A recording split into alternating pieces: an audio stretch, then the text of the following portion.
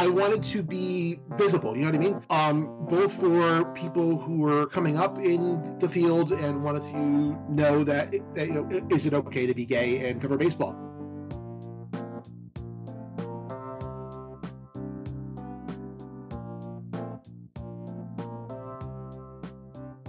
Welcome back to the Outfield Podcast, episode 25. I am your host, Matt Lichtenstadter. I am introducing myself because it could be somebody's first podcast, first chance you listen to the Outfield Podcast, but also I haven't done one of these shows in nearly 3 months, and that's not good. But let's not focus on the past. Let's focus on the present. And since we're in October, it's time for the baseball postseason. There's been a lot of awesome news about out people in baseball.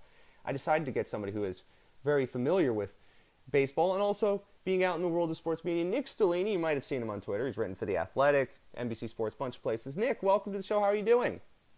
I'm good. Thanks for having me.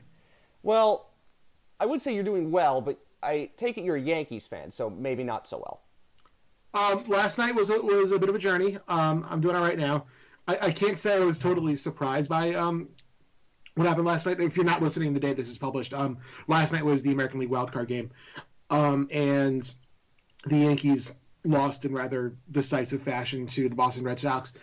And it was kind of the culmination of every little problem the Yankees have had over the course of the season all roll into one. And yeah, I jokerized myself for a little bit, but after that I was fine. Like I said, I wasn't entirely surprised. I was expecting good things from the game, but having watched this team all year, I couldn't really be stunned by the performance that they put on. I root for the Mets, man. I'm sorry. I also root for the Jaguars. Do you think I'm having a fun week? Gonna deal with all this Urban Meyer bull crap? Is there some sort of masochism thing going on here, or? I might have Stockholm Syndrome. I don't know. I mean, okay. I could go over the other teams I root for, but let's not do that because then I'd derail this show. I would love to spend all this time talking about how much we hate our teams that we like, but that's not the focus here. The focus here is talking with people about being out in sports as you are, and for some people they might not know who you are unless they follow you in the world of baseball Twitter, in case they're very familiar with you. But for those who out there are not, tell everyone a little about yourself to introduce them to you. So I'm a baseball writer, editor, person. My current job, I edit a little bit of everything, not just baseball, but by and large, the large majority of my work has been in baseball. And I've, like you said at the top of the show, I've written for The Athletic, Fangraphs, NBC Sports, a little bit all over the place, baseball prospectus as well. So, yeah, I'm mostly a blogger, editor, columnist, whatever throws at the wall it sticks. That's me. And yeah, that's always fun to interview more people who are sports journalists who are out there. There are more of them now, and to talk a little about you and your story. Tell everyone where you grew up. I mean, obviously you're a Yankees fan. That could give some people a hint, but give them the idea of your younger life and how you decided to say, yes, I'm going to subject myself to a lifetime in the pain of sports journalism. It's funny. So I grew up in northern New Jersey, stone's throw away from the city, and so that's kind of how I got. I was indoctrinated into Yankees fandom from birth. I did not really have much of a choice in the matter. So I'd always been a baseball guy as a kid. I wasn't really I didn't really grow up in a football household. There wasn't a whole lot of football on the television. We were just baseball. So that's how I was always a Yankees fan, always a baseball guy growing up. And then when I graduated from high school, I made the very stupid decision to go to film school.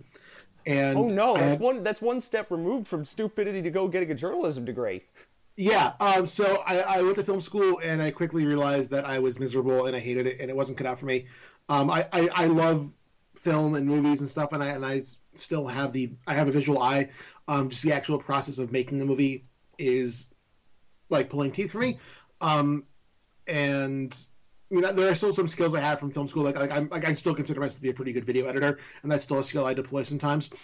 But just the film school itself was not for me. So after a few years, I just wasn't feeling great. I dropped out for a couple of years just to sort things out in my life, and I kind of stumbled into sports blogging by accident. And I did that for a while I was out of school, and I realized, I kind of like this and I'm good at it. And after a while, I said, screw it, I'm going to just do this. So I eventually made my way back to school, got a journalism degree, and now here we are. North Jersey and South Jersey. Well, I guess we have to acknowledge each other's existence here, but you know. Yes, yes. Do you acknowledge South Jersey's existence in your daily life, or is that something I just have to bring up? So no, it's not a matter of if South Jersey exists. It's a matter of Central Jersey exists, and I personally, yes, that is the big debate, and I personally do think that Central Jersey exists. I've been there. I know people from there. It's a very small area, but it does exist. It's the way I define it is that Central Jersey is where people root for New York sports teams, but call it pork roll and not Taylor ham. See, I never got the pork roll Taylor ham thing. This is probably too much of Jersey. We will get to the out stuff, I promise. But since this is two people from New Jersey, we have to do this. I never got that because I guess that's just not a thing that happens in South Jersey. I don't think about it, and I never did until I got on Twitter, in which case then I started definitely caring. But I'm neutral on that. Well, so like how many diners in North Jersey have you been to? Enough. I'll say that. And you've read the menu and I seen have, Taylor but I never looked at that. You know, when I went, I did the diners, but a lot of it was the Jewish delis. You see, you know that was where I went. You know, that's my family. You know, they came from New York and they eventually moved. Well, they all moved to South Jersey in the end. So I guess I kind of have both. You know, a little bit of the North Jersey, a little bit of the South Jersey, kind of mixed in. Obviously, I'm more South because I've lived here my entire life, but. Mm-hmm. But I don't know. Maybe it's the Jewish delis. I never paid attention to that.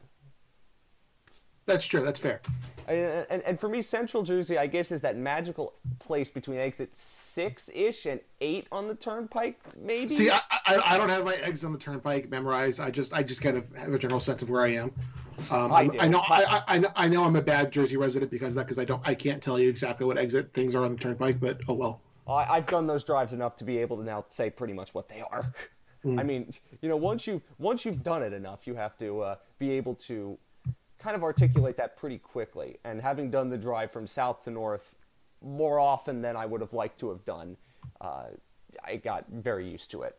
And I don't use it unless I have to, but then when I have to, somebody once made a joke and it was about the Turnpike, and I was just like, hell is the place between exit whatever on the. I think wasn't that Jason Stark that said that once.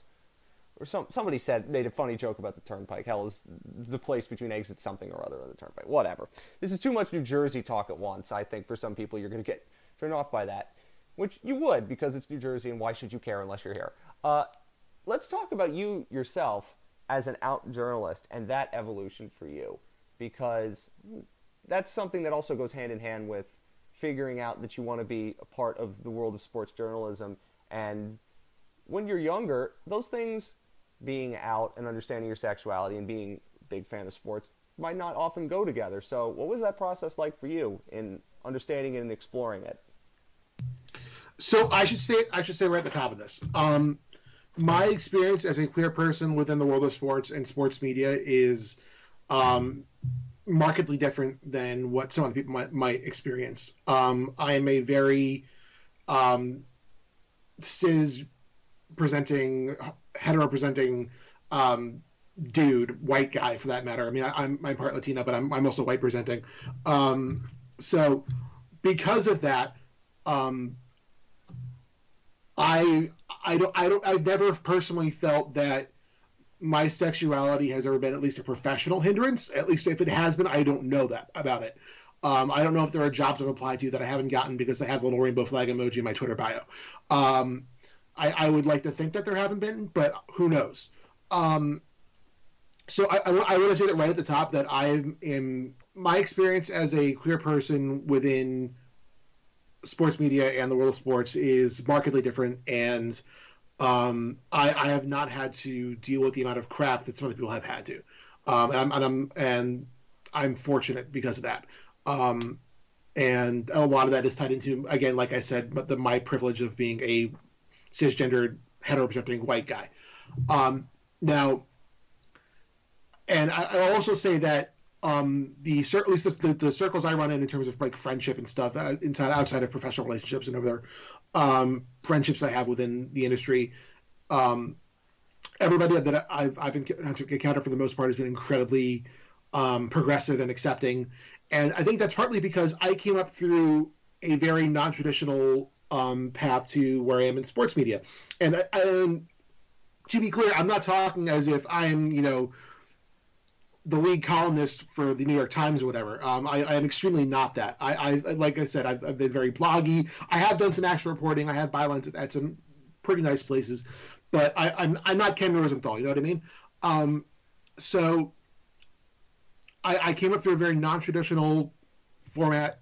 I started with blogs and stuff at SB Nation, and then Debate Baseball Prospectus, and then from there, and I wasn't, grinding out internships at tiny little newspapers in the middle of nowhere, or at random TV stations in the middle of nowhere. That wasn't my path. I also didn't go to, like, I'm sure if you are an avid follower of sports media, at least on Twitter, you notice that half the people in the industry seem to have come from Syracuse or Northwestern or Arizona State or whatever. Boy, you're telling me. That wasn't me. I went to a small state school that I went to. I got my journalism degree there because that's where I started my film degree, and I didn't feel like trying to transfer credits. It was just easiest that way because I wanted to get it done as soon as possible. So I wasn't writing for the Daily Orange and doing all that. My path here has been very non-traditional and very, very unorthodox. Like I got into this by accident, and I just kept doing it because I finally found something I could do that I was good at. So I didn't really necessarily interface with the more rigid, entrenched old guard of the media world and newspapers and all that stuff. I haven't really dealt with that. The editors I've worked with have been, wonderful people. I'm not saying old guard people aren't wonderful, to be clear. The editors, all the editors I've worked with, the writers I've interfaced with, either as colleagues or at conferences or people I've met out on the beat or whatever, they've all been really wonderful, and I'm incredibly lucky for that. But again, that's also because I'm a hetero cis presenting white guy, and for the longest time I didn't even mention that I was queer on Twitter, or I would tell people I was friendly with if it came up in conversation, but I was never somebody who felt the need to shout it from the rooftops, if that makes sense. And part of that was because of fear of professional, ramifications. I didn't want to. I was thinking about the future and the jobs that I might want to apply to at the more old guardy, stuffy places, and just worried that hiring managers or HR people would see that, and you're legally not allowed to throw out resumes, of course, because that sort of stuff. But we all know what happens. And yeah, and just stories I've heard about people in sports media. And even not just stories I've heard. If you just sit on Twitter or read people's work or whatever, you see that a lot of sports media, and this has changed a lot in the last 5 years, and it's awesome to see that. But a lot of sports media was still fairly conservative older white guys, and you read things they wrote in the 90s and you seize up inside. So yeah, and I didn't feel the need to shout it from the rooftops, and I also didn't want to get screwed. So I kept it to myself for a while, and I think it just naturally came up at one point. I forget how it happened. It just naturally came up at one point, and I mentioned it in a tweet, and I said, "Oh wait, I think I just came out publicly, at least." And so that's just how it is. And over the last few years, especially the last year in particular during quarantine and stuff, it was really something that I started really. I don't know the right way to say this. It was something that I started really wanting to get more in tune with, I think, because I've known since high school. I've known since high school. I've been out to a couple of my closest friends since high school. But it was always something that I was a little too nervous or anxious to fully embrace. And again, it was never something I particularly hid either. If somebody asked me about it, I would tell the truth. But I don't know. It was always just this unknown thing that I was anxious about interfacing with and really getting in touch with. But last year or two, it's really something that I've become much more in touch with and that I'm proud of. And I've never, not that I've never not been proud of it, but yeah, it's something I felt more strongly, and um, so I'm open about it now. And if there's some job I don't get because of that, then I didn't really want that job anyway. And yeah, It's a good point.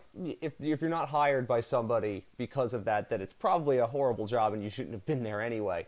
But I think that your concerns are valid. You know, I was in college before all of this became much more widely accepted, and the proliferation of queer people in this space got much, much better.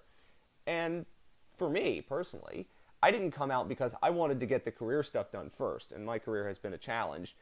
And I said, I'll get the job and then I'll come out publicly, because then I've taken care of the really hard stuff first, and the other hard stuff, which would be coming out and doing all of that, would be secondary. But then I ended up doing it a little bit backwards, because I came out because I just got sick and tired of waiting, and I got sick and tired of waiting for the job stuff to get better. And it's a good thing I did that, because the pandemic would have thrown it all off, and it did. You by the way, identify as bi, pansexual, whatever term you feel best fits. yeah, You can kind of throw them in the same bucket. so yeah, I think the best way of saying it is I'm not straight, and Which is perfectly acceptable, and yeah. I will take it as 100% valid. yeah, and I don't know. I go back and forth. I don't know. I don't know what the right word is, and at the end of the day, I don't think it matters that much. Whatever label the listener chooses to identify with is great. Go for it. For me personally, I don't know what the absolute right way to say it, and I don't lose that much sleep over it. Um, Typically in public spaces, I will use bi with public spaces or with family, whatever, just because it's easier to explain. That is a word that most people comprehend and guess. When you start throwing pansexual around, again, nothing's wrong with that, and really, I think that might be closer to what I am. Um, you know, that's just a longer conversation with my parents that I really just don't feel like having. Listen, I completely get it. There are a Yeah. lot of people out there who aren't knee deep into this stuff, and at a point, if you have to feel like you need to explain it, it's not a comfortable conversation. So, I take these terms to mean pretty much the same thing. But it's also, in the end, a matter of what you feel best identifying as. And what anybody else thinks of that is not relevant. Yeah, like I really started gravitating towards pansexual as a label because there are absolutely non-binary people I'm quite attracted to, and I would absolutely. I've never been with a non-binary person, either just casually or in a relationship, whatever. But that's not something I'm opposed to either. And you know, there are a lot of people who say bisexual is a catch-all label, and you can totally be into non-binary people or whatever, or agendered people as a bisexual person. And I completely agree, but it's also just I don't know. The label feels more comprehensive, and that's really why I kind of move towards it. But at the end of the day, it does not truly matter to me personally. I am what I am, and that's all I care about. As I have said previously, if you are on the rainbow emoji in some way, shape, or form, you can be here. This is a perfectly fair space for anybody of all labels. I don't care. And I can't define you, only you can define you. I use bisexual because I thought it just fit. And when I heard the term for the first time, as I was trying to figure out, it just that seems about right to me. That works. And I've just gone with it. But whatever the label is for you, is whatever the label is for you. And so, did you ever feel, you went to film school, and obviously, there's a different world, film school versus sports journalism, but did you ever feel at times, as you've talked about, worrying about your sexuality being a hindrance in a world that can be a little conservative and stuffy at times, particularly in the world of baseball, a world of tradition that is kind of immovable? Did you ever feel that you had to, not hide it, but just say, I can't really talk about this? Or did you ever put off trying to figure these things out for yourself because of the career path you found yourself in?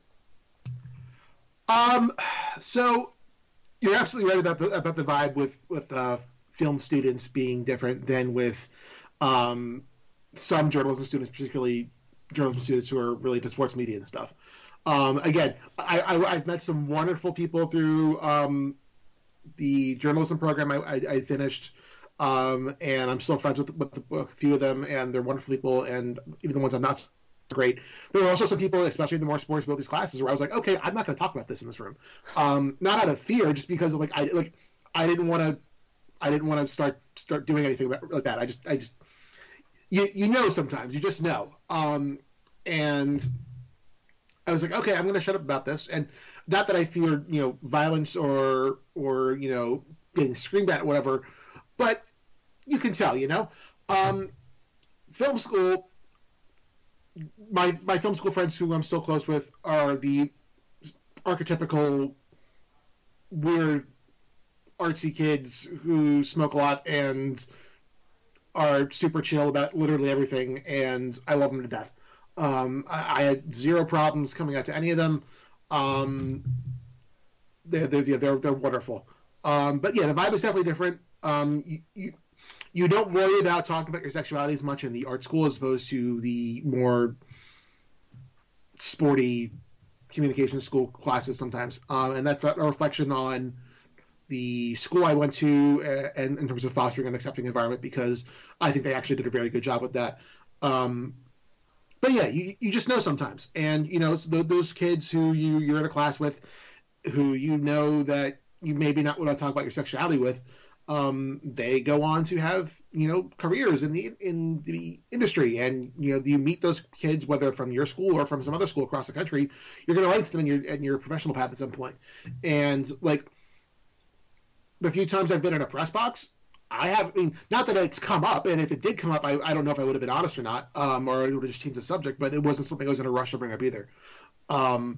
Yeah, and I have some very good friends who I've been in a press box with and who know, and I'm close with them, they know.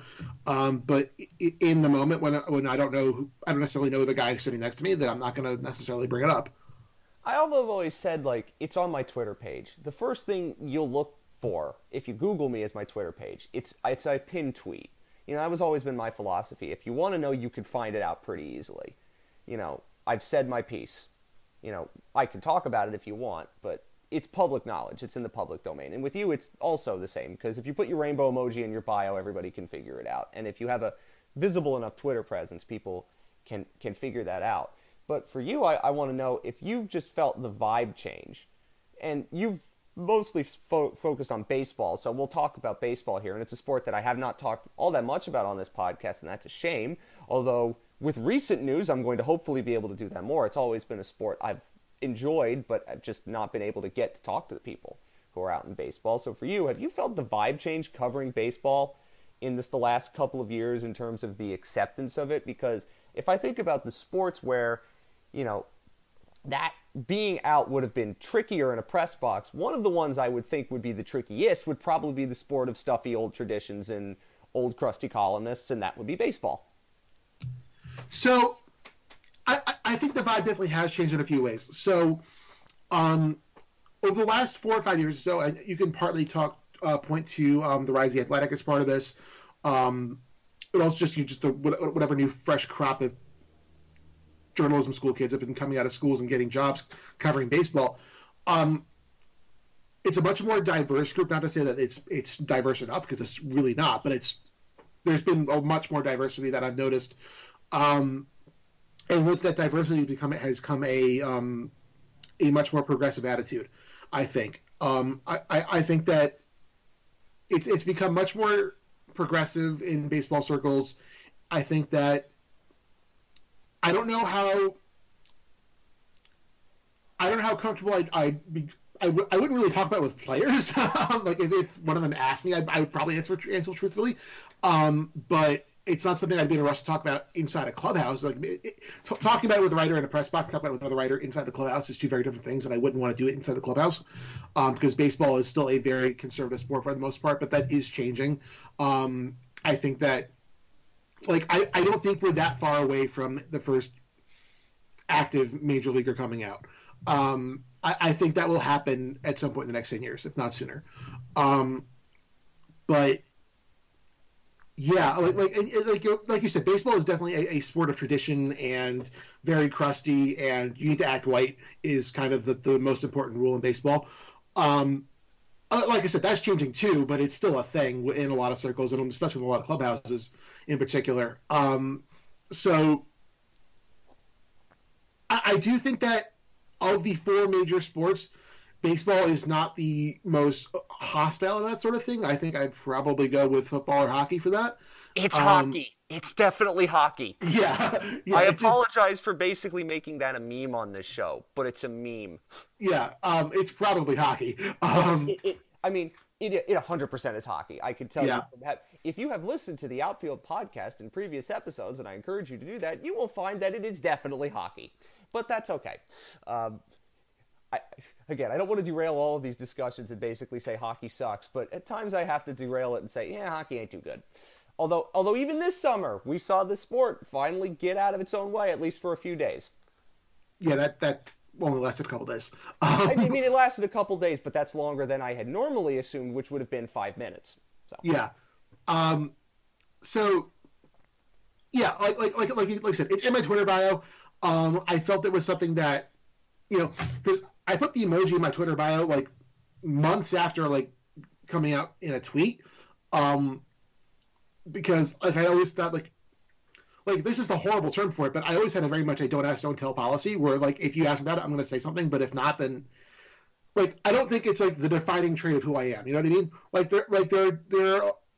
I'm not the kind of person who's going to drape myself in the rainbow flag, and be out and very gay and very queer, and I'm like, that's not me. And there's nothing wrong with that, but that's just not me. And I've never felt the need to, like I said, really shout from the rooftops about it. But after a while, I wanted to be visible. You know what I mean? Both for people who were coming up in the field and wanted to know that is it okay to be gay and cover baseball? And secondly, I wanted to, I don't know, defiance isn't the right term. That's a very, very much not the right term, but I wanted to put myself out there. You know what I mean? I want people to know that about who I am and how that impacts my coverage. I want people to know that, I just want people to know. And I'm not talking about it constantly, but it's just a little reminder and a little note that says this is who I am. And if you have a problem with that, go to hell. Fair enough. Yeah. But I also think it informs your perspective on certain stories, and I will talk about some of those stories in just a second, because in the last, 2-3 weeks, we've seen more progress on active players in baseball coming out than we've seen in the past 20 years. So I will want to talk about that. I think it's more important now than ever before, because these are stories that are going to happen, and particularly, let's focus on this. When it comes to covering people coming out in the sport, as we have just seen happen at baseball multiple times, for some writers, the traditional baseball writer set, it's very hard for them to cover stories such as this because it's not something that they have a lived experience with. And I learned this when you dealt with the people coming out in other sports, and you would see pitfalls in coverage because people would miss details that people like us would go, oh, we saw that, and you just are never going to have seen that in your life and experienced it in your life. And so for you, I think that saying it is very important because it adds a layer of authenticity to cover a story such as what we have just seen in baseball with Kieran Lovegrove and what we may see in the future. Because, not saying that a straight writer couldn't cover this, but when a queer writer or a queer journalist can cover this, you can ask questions that you wouldn't be able to ask if you were a straight writer because you've come from that lived experience. And I think that is, in baseball, a sport that does not have a lot of representation in this area, I think that's pretty important because it allows people in that sport and in those clubhouses where a lot of them have been deeply closeted for years to feel a little bit more comfortable in a way that they might not have been with somebody who is straight. So I do want to make note of one thing. First and foremost, I'm incredibly happy for Kieran Lovegrove. It's awesome that he came out. It's wonderful. He did so as he was, retiring from the sport. Like he said that he told some teammates in the past and that they were cool with it, and that's great. That's awesome. But he was comfortable doing it as he was on his way out of the sport, which is very different from doing it as coming out as a player who is both active within the game and still trying to get up to the big leagues, or is already at the big leagues. There was still a certain level of comfort there, and I'm not trying to diminish Kieran coming out. I'm not trying to say he did it the wrong way, because there's no, absolutely not. It takes a lot of cojones for him to do that. But I think it's worth noting that it was happening as he was on his way out of the sport, and I think that speaks to the certain level of comfort that a player might have, both with the public knowing, with the opposition knowing, and with, frankly, the guy who's making the decision whether or not to call him up knowing. Because, God forbid you're in an organization with a GM or a president of baseball operations or a manager who to be not cool with that stuff. You're not going to come out because you want to get called up. And that's horrible, but I'm absolutely certain that that's happened at some point. Or might be happening right now. And I think that's a big part of what goes into the decision to stay closeted, at least publicly, or to more than just your friends and family and a couple teammates. That's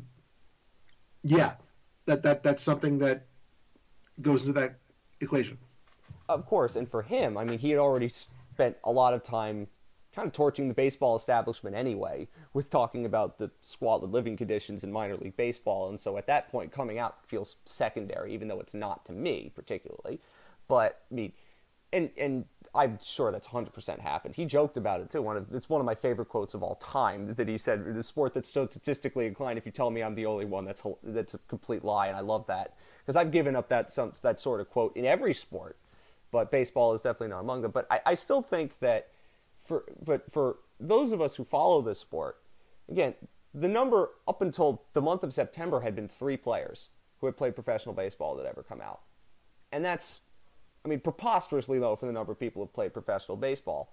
And so, for me, I will take, and maybe you think of it differently, but I've always said that anybody who can come out of any sport, whether they're retired or not, it's important, because there is a lived experience, there is a story there, and it gives somebody a little bit of hope that they can do it.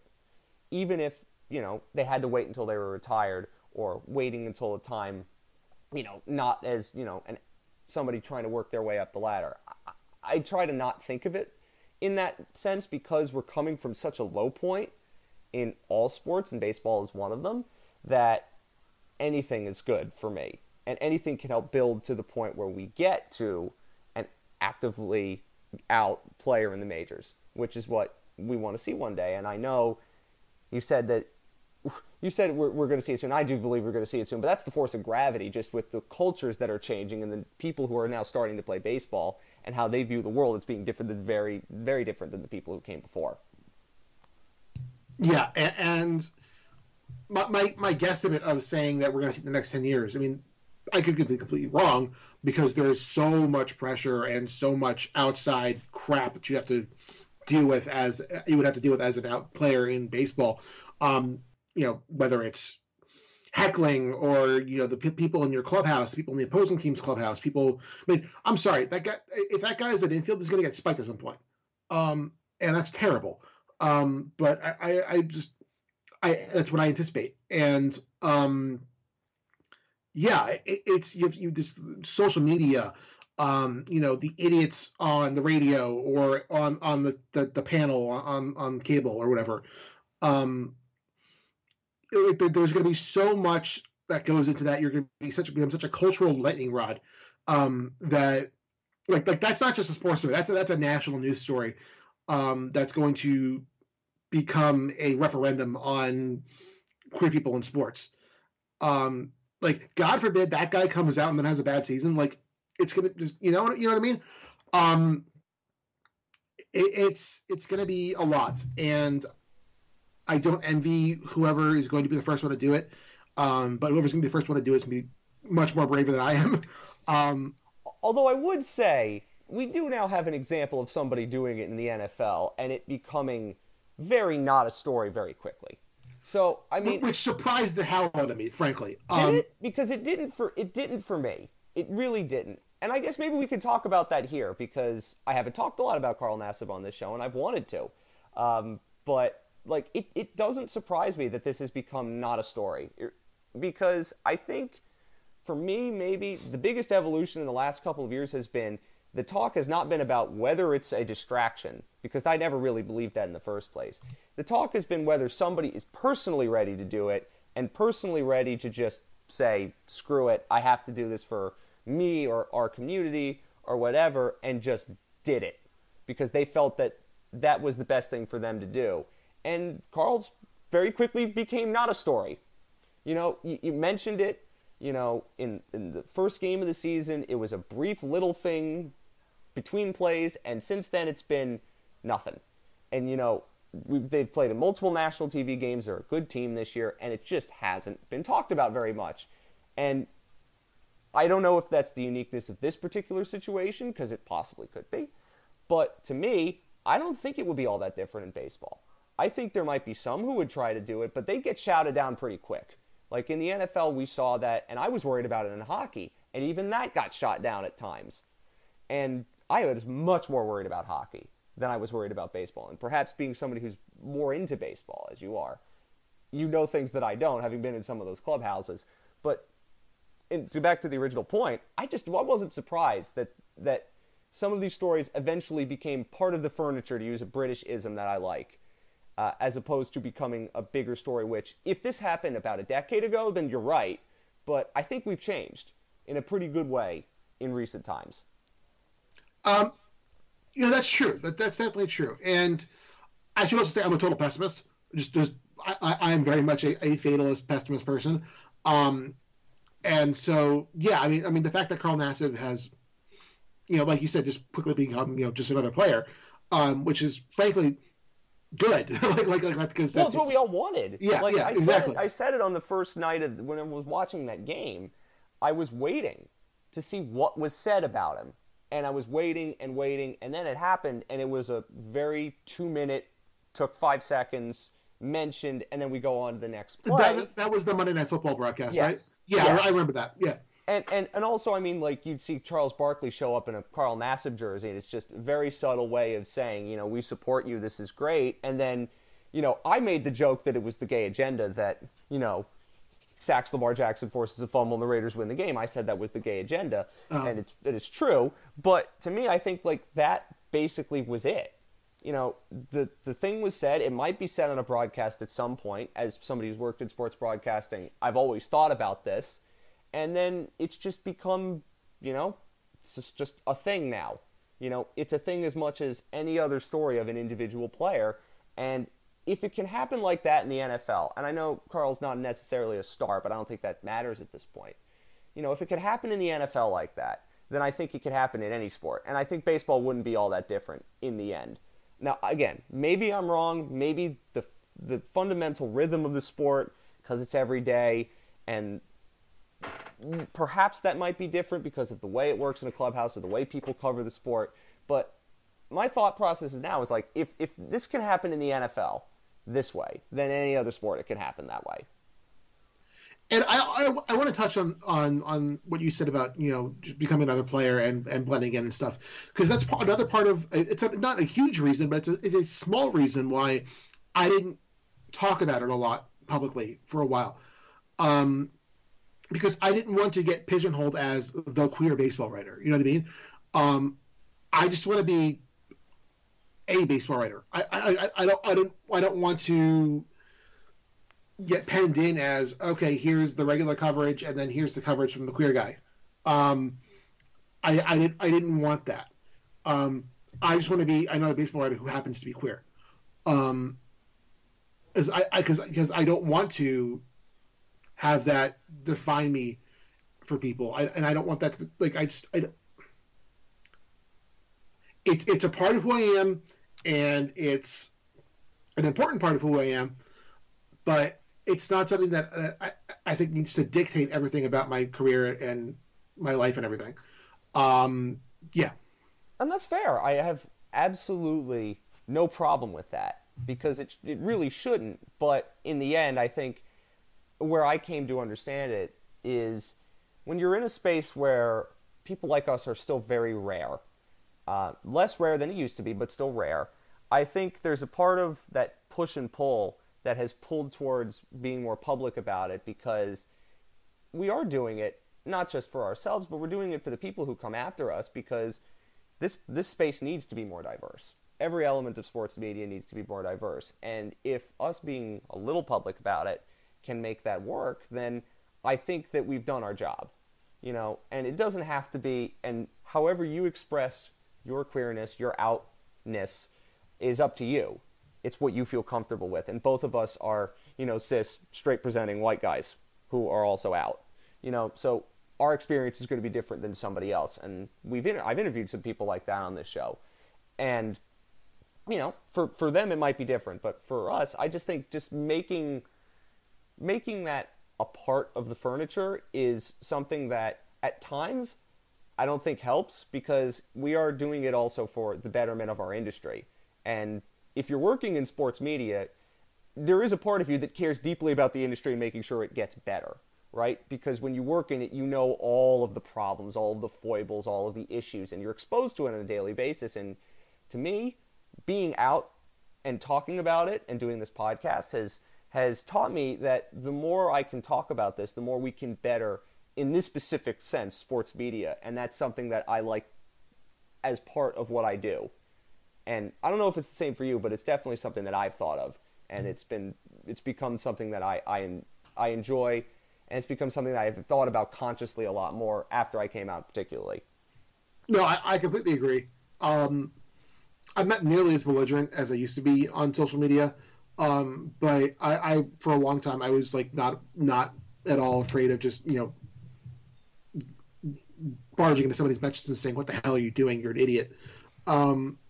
Because I do want this to be a good space and a better space. I do want sports media to be a place that is not just, the old boys club where they only talk about the big hits and the big plays, and they don't talk about the other stuff happening within sports. Because I do think that sports is a wonderful lens through which we can explore just society in general. I think it's a wonderful lens through which we can examine politics and labor and gender politics and sexuality and all that kind of stuff, because it's all there. You just have to want to see it. Basically, you have to want to talk about it, and I think it's important that we do talk about it. I think it's important that we do talk about whether it's Carl Nassib coming out, or what it would be like for a gay major leaguer to come out, or even things like living conditions in the minor leagues, or human trafficking from getting players out of Latin America and breaking the rules and making on a table 13-year-olds. Like, that's all things that need to be talked about, and those are all things that we can use as a lens through which to view the wider society as a whole. Because you know what, like the Astros and every other major league team wouldn't be making crazy deals with 12-year-olds in Latin America if it wasn't, a part of a larger socially acceptable, unfortunately, business practice that at least not socially acceptable widely, but within the lens of, I want to make $1 gazillion, then yeah, that's what people are doing. Because, we can talk about that, and that leads into larger things. Okay, what are other businesses doing? What are the diamond industry doing? What is Nestle doing with slave labor?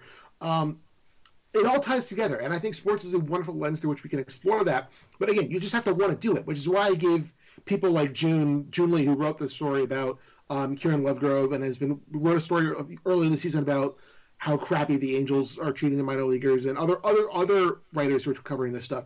I give them so much credit for doing that because it's what's been missing for this for a long time. You do have certain writers who I'm not going to name who do talk out of both sides of their mouth this kind of stuff, where they will talk about the abuses and the things that are wrong, and then deify the people who are perpetrating those abuses on the next day. And that bothers me, but at least they're talking about it at all. But I think we have a long way to go, but it's getting better. And yeah. I want to get Kieran on the show. I don't want to jinx it, but I want to interview him quite badly, as you might have figured out based on how I identify and how he identifies. And the thing that I found interesting about this baseball discussion about how horrible the treatment of minor leaguers has been, do you think that it has something to do with how we romanticize baseball in a way? You know, how we talk about the minor league baseball experience, the coming up through the minor leagues, that boys on the bus kind of thing, right? And how in popular culture we've kind of romanticized it, which kind of obfuscated all of this that's just been going on for a very long time, that is now very much in focus because there's a new CBA being negotiated in baseball, and that's part of it, but also because of the pandemic and how we've reevaluated a lot in life because of the pandemic. Do you think that that romanticism of, you know, baseball in a way has contributed to how minor league baseball players live in poverty? Yes, and I will say that romanticism and nostalgia are both wonderful methods of control, which is deployed throughout all of our daily lives and American society writ large, and yes, minor league baseball included, because minor league baseball is nothing if not another way for rich guys to get even richer. Yes, it absolutely has contributed because you hear about, he grinded it out, he stuck with it, he was such a gamer, yada yada yada. You have to pay your dues before you get called up, which is all crap. But I mean, this is a whole other podcast, really. It is. I just wanted to bring it up because it's part of this discussion writ large. I had to ask it. Yeah, no, what I'm about to say is in a whole other podcast. Of course it is. The rise and grind, you have to pay your dues kind of thing, is very much like I said, it's a method of control, but it's also kind of this very much kernel of the American mindset, where it's not just in baseball where you see people getting upset by the idea of, oh, we had it so hard, now they're getting everything handed to them, and they're not paying their due, they're not going through all the stuff that I had to go through to get to where I am now, so that means they're not going to be as good as I am, they're going to be soft, all that stuff. That's it's very much an alpha, masculinity kind of thing in sports, but it's also representative of American society writ large. You see this with the discussion about eliminating student debt, where people who are older will say, oh my God, I paid off all my student loans. It was so hard. I went through so much trials and tribulation, and it was so much money that I came out of my pocket to pay off my student loans. And now we're just going to wipe it all away. These kids are going to be totally ungrateful. Why should they have to get it all thrown away when I had to pay everything out? And like, the whole idea of making something better for people who come after you is very foreign to a lot of what American ethos projects. A lot of American ethos, and you can even tie this into just capitalism in general, is very much you should have to suffer for X amount of time and with X amount of suffering before you get good things. And I think that the sooner we can move away from that entirely, the better. Yeah, you're right. And with minor league baseball, it's something I've thought about, and it's kind of been why I've maybe subconsciously been like, do I really want to do minor league baseball broadcasting? Do I want to be part of that? And I've kind of thought, like, there's a part of me that's also like, wait, do the minor league broadcasters get paid more than the players? And you're not getting paid a lot in minor league baseball, but, like, are the broadcasters getting paid more than the players? And if that's true, and I haven't gone in and looked into that, but then you're just like you're living right now. The same is true of media too, because like a lot of people in media will say you have to go out into the cornfields and work 15 jobs for for $5 a day and write 10,000 stories a day because that's what I did, and why the hell aren't you doing it? And that's partly because of the way the media industry is monetized and the way that local media is being leached off and shriveling away. And there's only 5 people working at the newspaper, lights on, basically, unless you work at the Times or the Washington Post. And it sucks, and it shouldn't be like that. No, it shouldn't be like that at all. Like the same conversation with unpaid internships. Where like I did 3 unpaid internships in college. I had to sleep on the floor, yada yada yada. Why aren't you doing that? Because it sucks. Because you shouldn't have to do that. It's terrible. It's really, really bad, and you shouldn't have to do it. It's terrible that you went through that. You shouldn't have had to go through that. You know. Yeah, you're right. But I think it comes with this minor league baseball discussion because it is definitely more in focus now than it has ever been. I don't think it's ever not been something people talked about, but it's definitely now a much, much bigger issue. And I'm glad it is because you read these stories and you go, I don't know how anybody could read what June Lee has written and go, yeah, that's good. We should keep on doing that. It's terrible. And I'm glad that, I mean, hey, we also got somebody coming out through it, which again, that's Kieran's story and I'm proud of him. I'm happy for him. But in general, I want to talk about, your perspective of where you feel this discussion is about out people in baseball. We're seeing more. I mean, it's not like they don't exist. Billy Beane exists. There are other people out there. There are people in front offices that are out. But it's very, very small in comparison to the wider baseball world. The diversity is getting better in baseball, but it's happening slowly. I mean, it took until 2021 to have a female GM, and it took her 30 years of working in baseball front offices to get it, which it shouldn't have taken that long, whatever you think about the Marlins. But for us, for out people in the sport of baseball, there's clear improvement. But where do you think they need to go next on all levels of the sport to get this to be in a better place and to build on the momentum that we have seen, smaller, whatever you may think of somebody like Kieran coming out, even as he's retiring, but to build on some of that momentum, because there is something here that we can build on for this sport. And so I want to know what you think we can all do, whether we're covering it or we're working in it, to push that along. Because when you have a moment like this, you can't squander it. So there's two layers to this. The first and foremost is just like everybody needs to be better. Like just be better. Whether that's be better about who you hire, be better about who you implement on the coaching staff, be better about the messages you're spreading through your training practices or just be better. Don't hire crappy people who are going to be homophobic and misogynist and racist or whatever. You simply do not have to hire them. The second part of it, in terms of just how you address it just from the ground up, is it can't just happen through baseball. You know what I mean? Like you were talking about with Carl Nassib kind of just becoming part of the furniture. That is a cultural thing writ large. That is the macro of American culture reflecting upon the NFL and Carl Nassib, which needs to kind of jump into with baseball too, because a lot of baseball culture, like we talked about, whether it's you don't show up your opponent, don't flip your bat, don't do this, don't do that, don't do anything but be white. That is implemented and ingrained in kids from very young age in youth baseball and little league or travel ball or whatever, or their high school teams, their college teams, all that.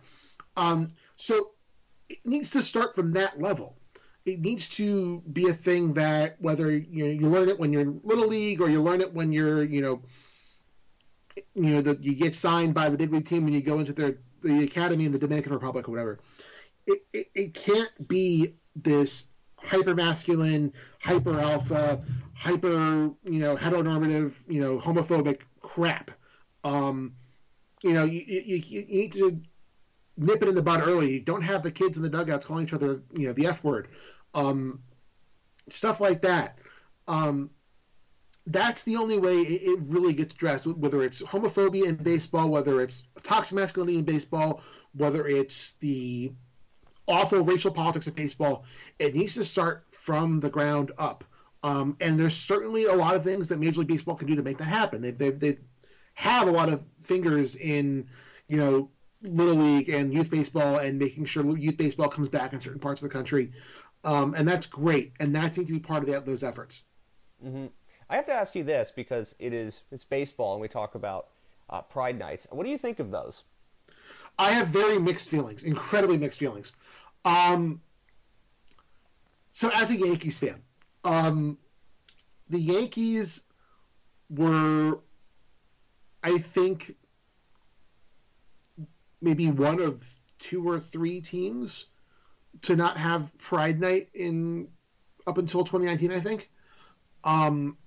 And what they did was they established something called the Stonewall Scholars Foundation, whatever, that they've awarded to a few kids within the city every year from then on. And that's their Pride Night, quote unquote. They don't have an actual, like, I think they finally had like a designated Pride Night this year, or it was I forget if they actually called it Pride Night or not.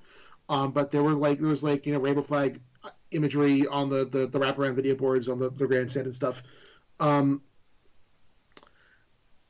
which is okay, cool. Then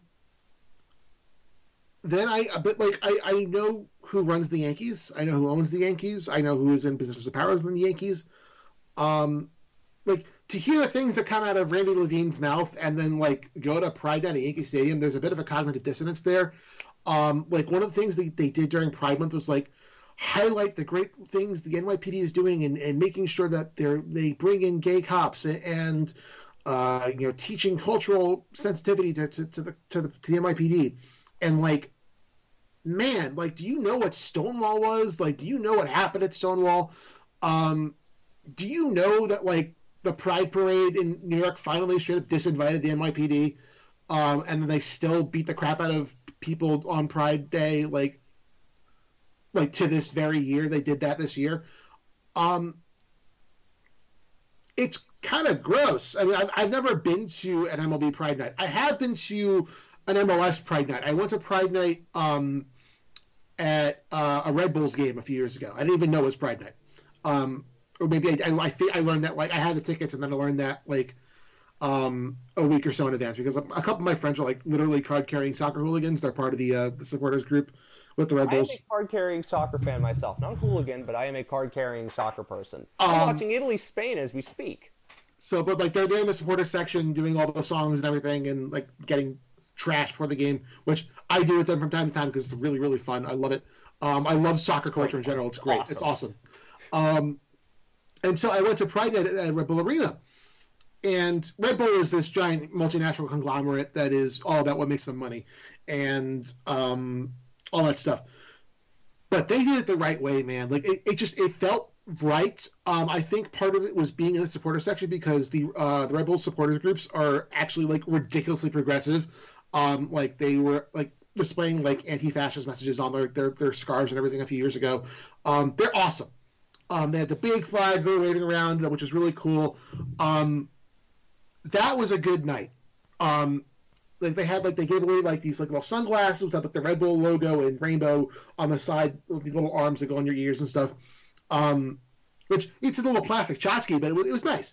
That felt really good. And I will say that I think there are some major league teams that kind of do Pride Night the right way. Where it's not just about tokenism, where it's about actually doing Pride Night. You know what I mean? And I was going through this dissonance on I was talking about it out loud on Twitter once. It was I know that the Yankees do not give a damn that I am not straight. They don't give a damn that I know who people within positions of power at the Yankees donate to. I know who they support. I know what they say in the papers sometimes. But I still feel sad that they're not really cynically capitalistically pandering to me, which upset me even more in a way. Why am I sad about that? But I guess part of being accepted in American society is being deemed worthy of being pandered to by capitalism. And I don't know. I was a little upset that the Yankees didn't even consider me worthy of that pandering. And then when they finally started rolling out some Pride stuff, I was like, okay, that's nice. It's not where I think it should be. Like, ironically enough, like, the Mets do a pretty good Pride Night from what I understand. Yes. Yes, and, like, and it's very funny to me that the Mets do it. Like, and it was still like that good when the Wilpons on the team, and like the Wilpons are like these like. If you're losing to Fred Wilpon, and you're losing, by the way, congratulations to Major League Soccer. I hope Don Garber's listening to this, or whoever's running the Red Bulls. Congratulations, you have succeeded here, which I find really funny because most Red Bulls fans don't like their team right now, but that's neither here nor there. Oh no, they suck. Right. But they suck. But it's really fun to go. But they suck. but like the thing, like well, we're going to start wrapping this up soon. But the Dodgers, of course, they have somebody in a position of power that is gay, and that helps. Other teams have done it right as they've just started to evolve. It just happened naturally. And Pride Nights don't really change the paradigm. It's not changing the culture deep within the minor league systems. And obviously, every minor league team does a Pride Night at this point, but. I mean, we've talked about Pride Nights are not necessarily going to be anything other than getting butts into seats and handing out T-shirts, but it's a lot more than that, and it should be. Right. And the good teams that do Pride Night well do more than that, and the Yankees are clearly not one of them. But if you can figure that out and you can strike that balance, then I don't think that it's impossible for Major League Baseball teams to do that. I don't think it's impossible for minor league teams to do it. No, it's not. From what I understand, from what I've gathered, see online and talking to people, like the A's and the Mariners are two teams that do it very well. They do like actual things like just like within the community in addition to like having Pride Night. And you talk about minor league baseball, every minor league team has it. But like you see tweets sometimes like promotionals like like we're gonna play ABBA all night. Like no, stop! Don't do that. Stop. You cannot play Lil Nas X and tell me it's Pride Night. I'm sorry. No, I'm not giving you that. Like there's still a long way to go there. Like again, thank you for considering me being worthy of being pandered to. But no, not like that. It's a whole other discussion. We've had discussions on Pride Night, and we will continue to do so because it's something that's going to pop up more, and people are going to think, hey, we're doing the right thing. And it's like, well, your heart's in the right place, maybe, but there's a lot more you've got to do. We're going to have to wrap this up. We could have these discussions for a very long time, but I want to finish on this, Nick, and of course, thank you for coming on, is for you. We've seen two players, one who is about to retire and one who is still active in a very low level, but still great to see, Brian Ruby, who's an awesome dude, come out. And that's, again, took the number of professional baseball players who came out from 3 to 5 in a matter of a month. Do you feel like the sport's heading in the right direction? Do you feel like the people who cover the sport are heading in the right direction in terms of this? As a pessimist by nature, you probably will say no, but do you feel like there is something to be optimistic about in terms of change for out people in the sport of baseball? For this specific thing, yes, I think baseball's headed in the right direction. Overall, no, not at all. But in terms of, social progressivism, yes. I think, in fits and starts, kicking and screaming, it's being dragged in the right direction. As a whole, no, I think baseball is a mess, and the strike next year is going to be great. But in this specific context, yes, I think ever so slowly it's moving in the right way. Did you feel, what was your, this is the last question before we get out of here. Did you feel joy seeing those stories of people coming out publicly to play baseball? Or was it just one of those things where you're just like, why did it take so long? Or is it couched in something else? I don't know if joy is the right word. I think I was happy to see it. I was glad to see it. I guess I'm one of those people where, like, I'm glad that these stories are finally emerging. I am resentful of the fact that, like, I have to, like, be glad about that. You know what I mean? I'm resentful. Like, I don't want to have to, like, have everything be I don't want like this shouldn't have to be an event. You know what I'm saying? Like, it should just be a thing that, like, oh, you're not straight, cool, next. Like you know what I mean? I don't think like it should. Not to minimize the weight of coming out, especially as a professional athlete in a public context. All of that that's enormous, and all the credit in the world. I am resentful of the fact that like we're still in a place where like this is a thing, and like we're still in a place where this has to be a big media event or a story or something noteworthy when it should just be like I look forward to the day when coming out is not a scary thing. I look forward to the day when it's not like whoa, there's a gay professional athlete. I look forward to that day. I can't wait for that day where it's not a exclamation point kind of thing where it's just, oh, okay. Hey, you and me both. You and me both. Nick, where can people find your work? Right now, I'm editing for the FTN network of sites where we do fantasy stuff, daily fantasy, sports gambling content. In the past, I've written at NBC Sports, at The Athletic, at Fangraphs, at Baseball Prospectus, and other places. You can find me on Twitter at Stellini Tweets, Stellini Tweets. And yeah. I enjoyed your tweets last night, even if it was out of your own suffering, because sometimes the best content comes when people are sad. That's me making all the Urban Meyer jokes, basically. And you're also very smart about baseball, and I learned a lot from you, and you learn a lot from Yankees fans watching the team go up and down. So, all right, I'm glad you enjoyed. I enjoy. Hey, listen, I will support queer people in sports however I can, even in the weirdest ways possible. Thank you again, Nick, for joining us. It was a great pleasure to talk to you. Thanks for having me. Bye.